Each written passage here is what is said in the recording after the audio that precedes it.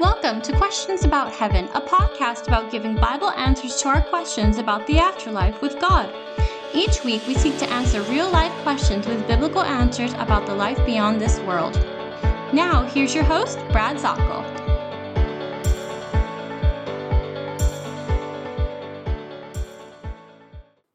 Good day to you. This is Brad Zockel. Welcome to the podcast. I'm really glad you came along. We're going back to Revelation chapter 22, last chapter of the last book of the Bible, and this is an amazing, amazing chapter that leaves us in anticipation. There are 1,189 chapters in the Bible, and on this very last one, the 1,189th, we get this itchiness. We get this kind of imbalance in us. Lord, can it just wrap up? Can we go now? Can we pull this all together? And the Lord says, oh no, wait a minute. There's some work that you have to do, and I want to see your loyalty and your faithfulness to me.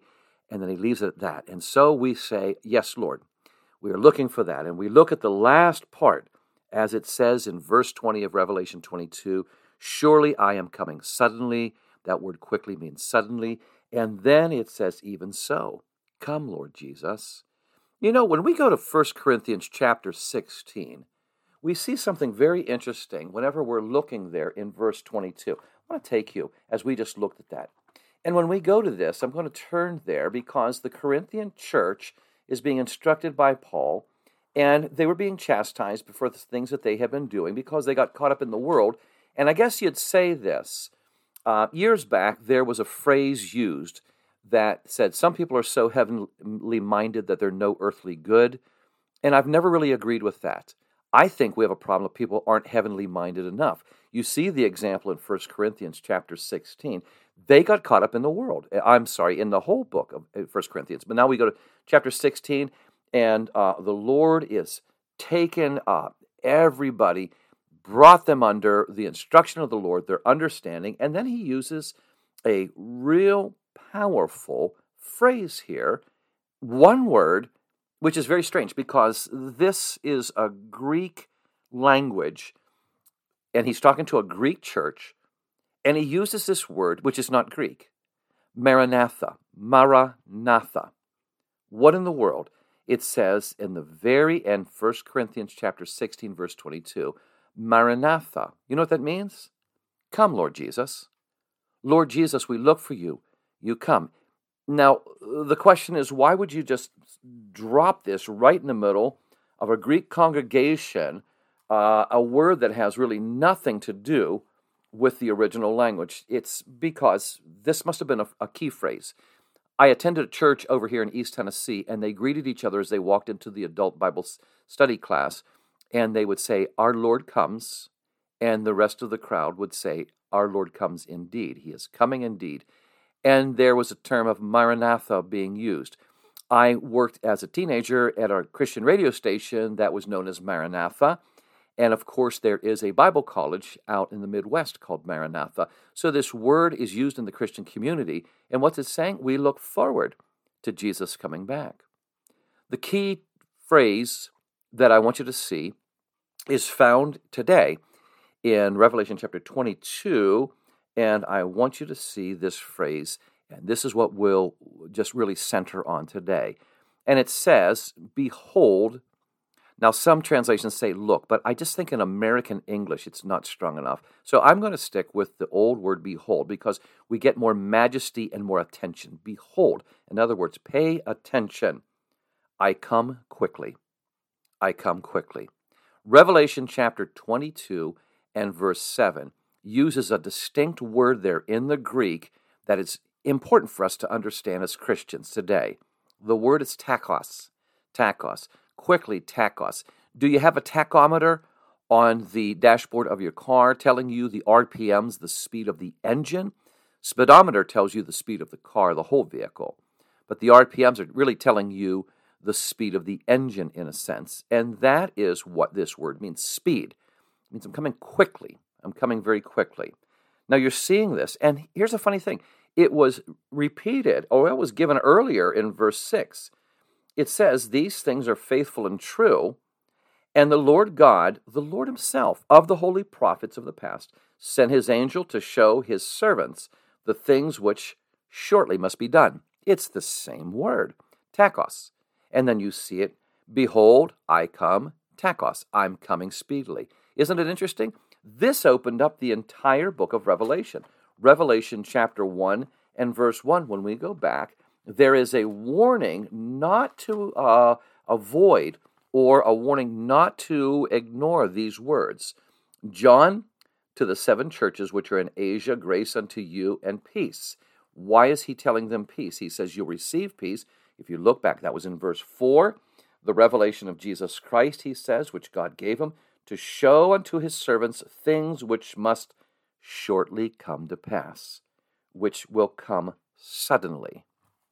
You know, I think maybe one of the main difficulties for the Christian world today is that we do not live in anticipation of Jesus Christ coming back. And you see this all over. I mean, we're happy with the fact, Psalm 103, verse 12, he separated our sins as far as the east is from the west. And we know in coming to the Lord, 1 John 1:9, if we confess our sins, he's faithful and just to forgive us of our sins and to cleanse us from all unrighteousness.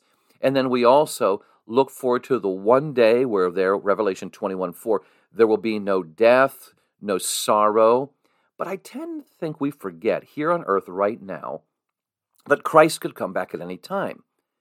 And people are saying, well, he'll come back when all of the prophecies are fulfilled. Well, what prophecies are you talking about?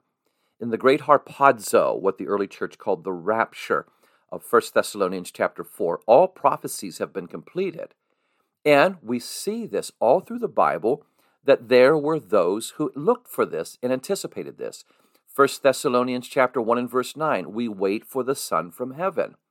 It says in 1 Thessalonians chapter 4 and verse 15, we who are alive and remain shall go to be with the Lord. And they were saying, we look, because this could happen to us. That's what Paul's saying. He really thought that Christ would come in his lifetime. We all live in the anticipation of that. And of course we know, Matthew 24 and 25, the Lord says, no man knows the time. We live in anticipation. Philippians chapter 3 and verse 20, we eagerly await for the coming of the Savior. That phrase, 1 Corinthians 16 verse 22, Maranatha, is an untranslated word in the Aramaic, come Lord, we're looking for you to come. And when we see that, that's the way we are to live. Now, some people took advantage of that in 2 Thessalonians chapter 3 and verse 10. There were people that actually said, well, if Jesus is coming back, why work? I'll just live off of your food. And then there had to be an instruction.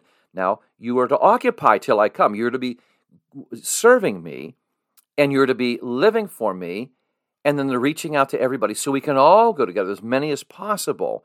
And so it's not a call for laziness.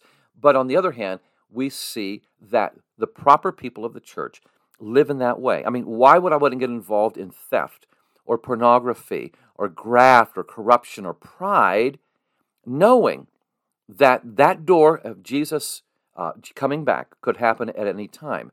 Why would I insist on having my own way when Jesus is coming back? Listen, my friends, I think this is a powerful thing. It says here, these things are faithful and true.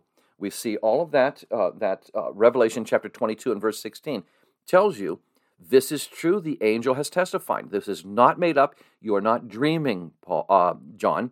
You are hearing the truth. These things are true. Verse 18, and no one has the right to tamper with this revelation. Verse 6, God himself gave this. The God of the prophets is now telling you this. And so let us be happy in looking at this, but let us all be prepared as well. Thank you so much. Let's talk about some more in Revelation, but let's be in anticipation of Christ's coming. Thanks for joining us this week on Questions About Heaven with Brad Zockel of the Zulon International Bible Institute. Be sure to visit our website, zulon.org, to learn more about our Bible ministry. That's xulon.org. While you're at it, if you found value in this show, we'd appreciate a rating on iTunes.